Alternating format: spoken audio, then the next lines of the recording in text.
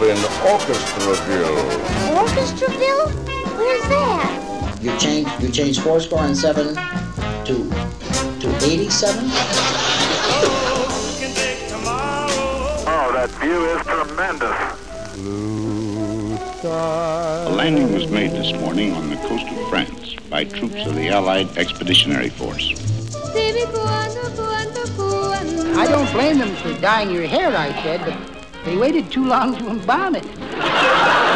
Time now for spinning my dad's vinyl. Here with all his skips, scratches, and pops is my dad, Frank Vaccarello. Thanks, sweetie, and thank you for tuning into episode 102 of Spinning My Dad's Vinyl.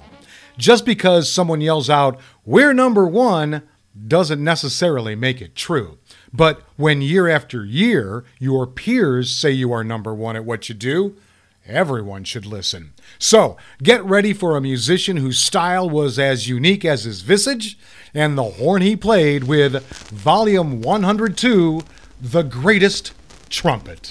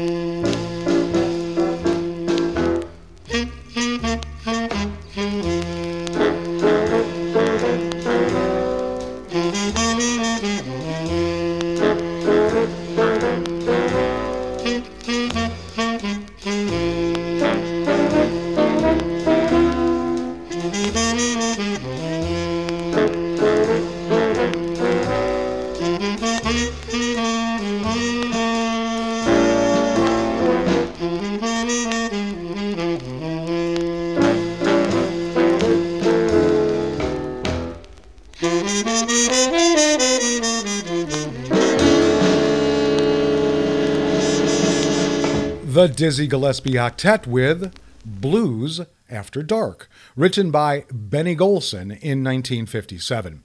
Blues After Dark is one of Benny's simpler works. The simple, repeated unison riffs are given color and variety through the supporting chords and the development into a second theme before Diz, muted, takes over the first solo.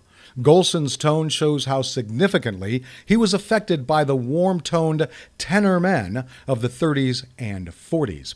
Now that was from the album liner notes, and from now on I'll introduce a tune using those notes. Okay, why this album for this episode? If you listen to jazz, and especially if you played trumpet in a jazz band as I did in the mid-1970s, you better know who Diz was.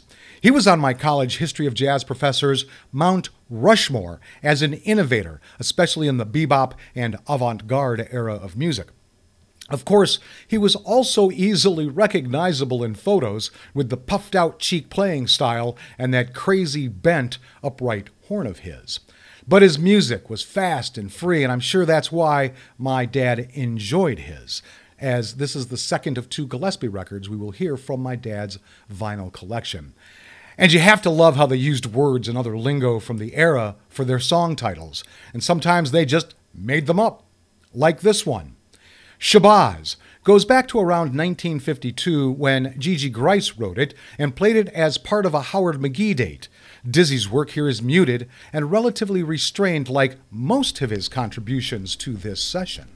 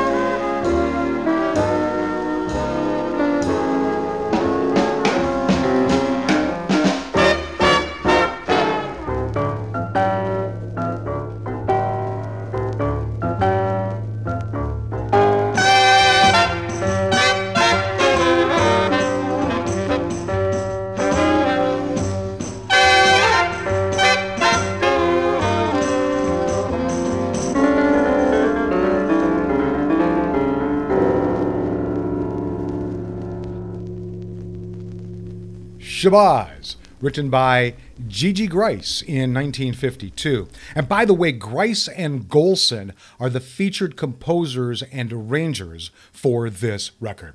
Okay, let me tell you about my dad's vinyl I have chosen for this episode. The Dizzy Gillespie Octet featuring Benny Golson, the greatest trumpet of them all, on the Verve Records label, number MGV8352. It's a vinyl LP album format. It was released in 1959, but it was recorded December 17th, 1957 in New York City.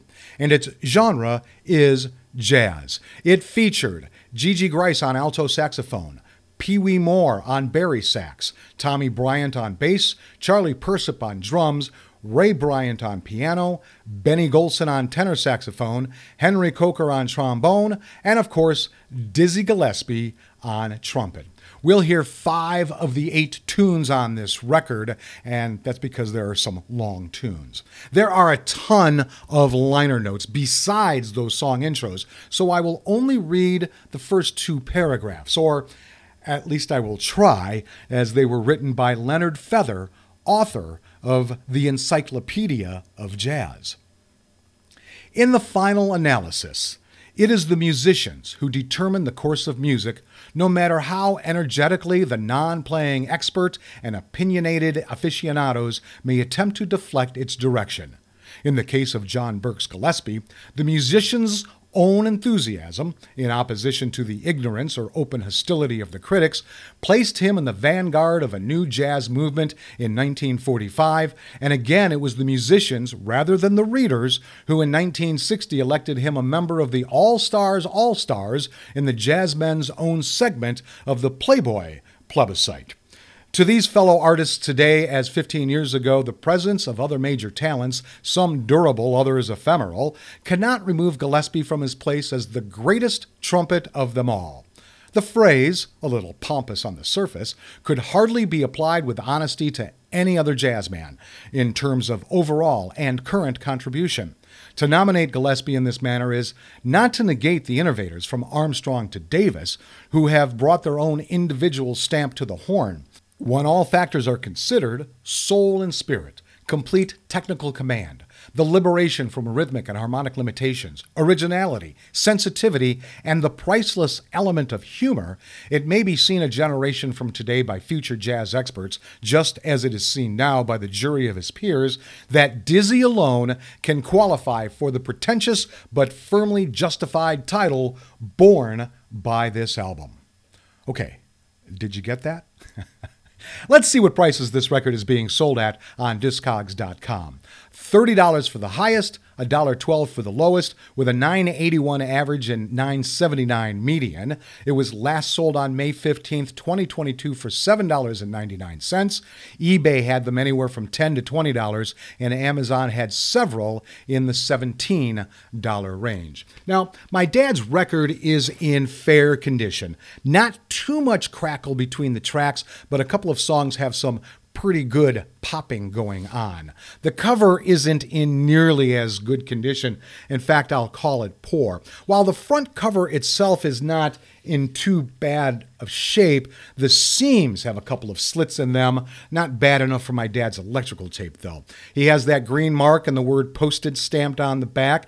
Of course, not only does he have his regular address sticker on the front declaring to the world that the record belongs to him, but it's on top of 2 others, and I couldn't peel any of them back enough to see how far back those addresses go. This is a great collection, so I will value my dad's album at $5. Okay, next, Out of the Past is a song Benny wrote when, instead of arranging an old show tune a la Rodgers and Hart for a record date a few years ago, he decided to write an original work along similar lines. His own solo is strongly evocative of Ben Webster.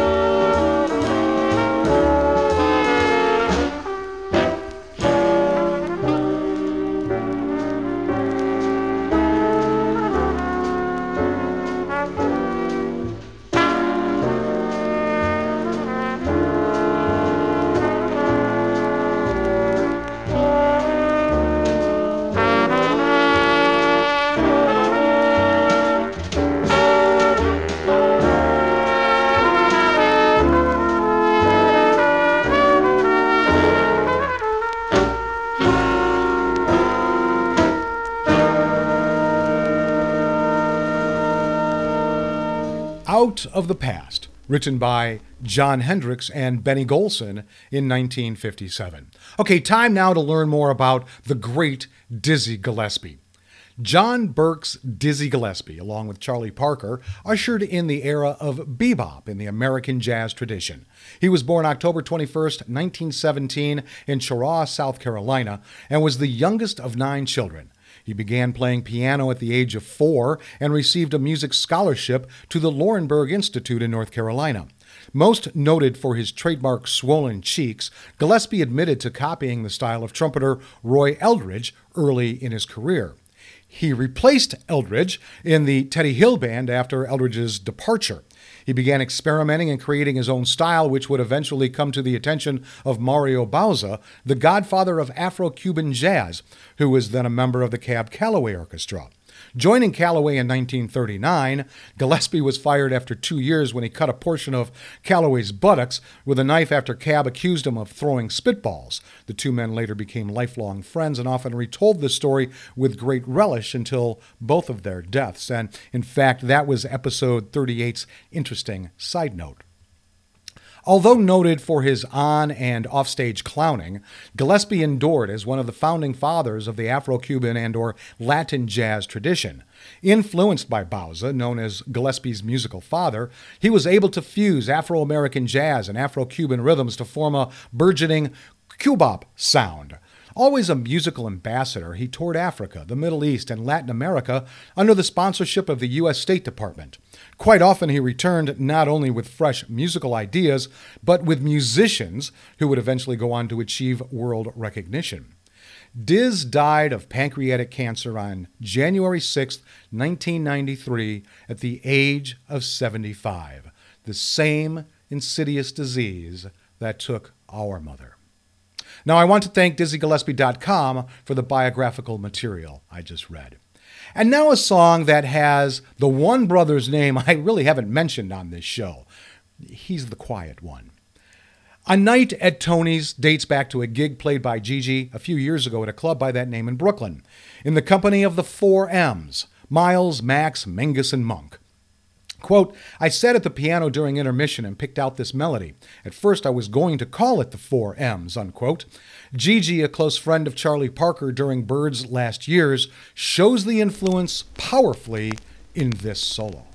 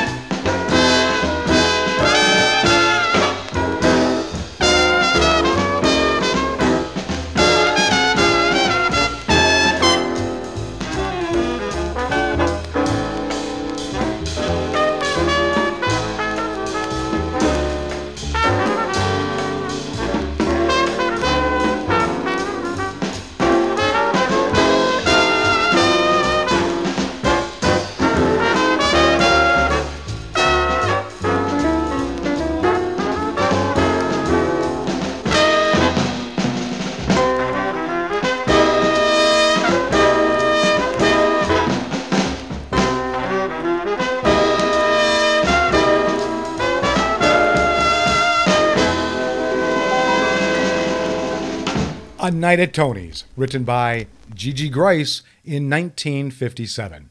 Time now for this episode's interesting side notes, and they have to do with puffy cheeks and a bent trumpet. First, we turn to Nerdist.com.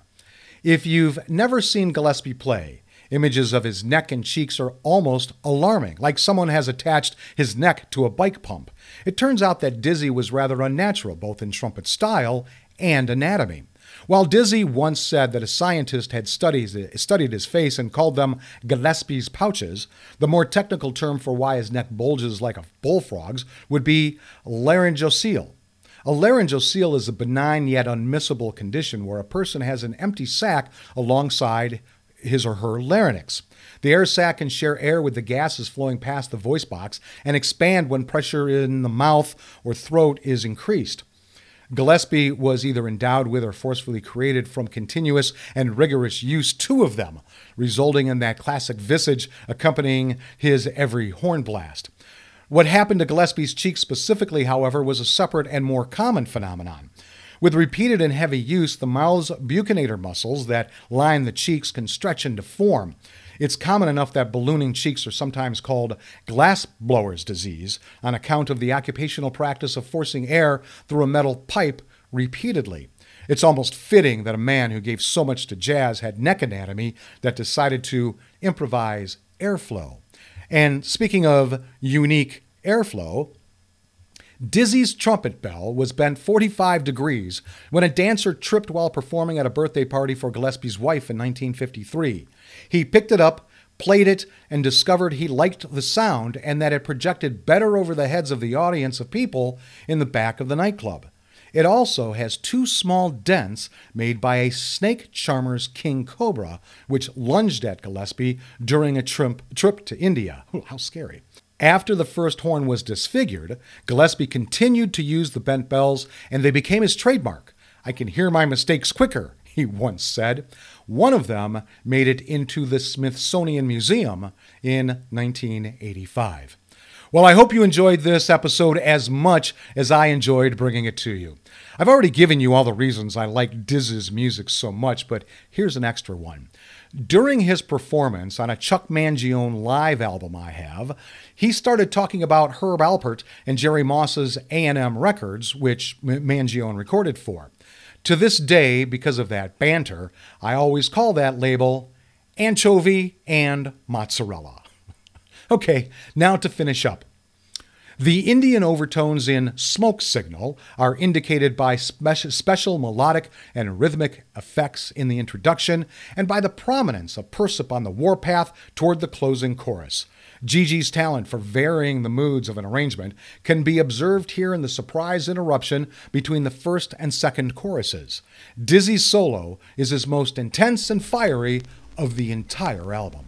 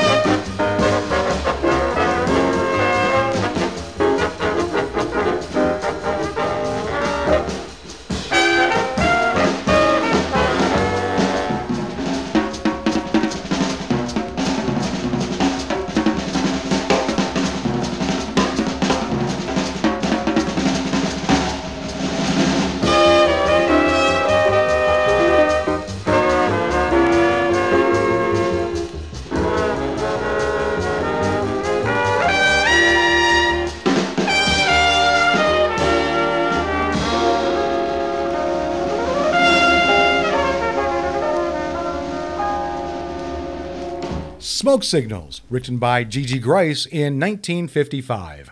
And there you have selections from Dizzy Gillespie and his octet. So thanks for tuning into Volume 102, The Greatest Trumpet However You Did. If you want more information about this show, head over to spinningmydadsvinyl.com. I'll be back next week with all my skips, scratches, and pops for Volume 103, Hawaiian Sunset. Until then, go with the flow, my friends.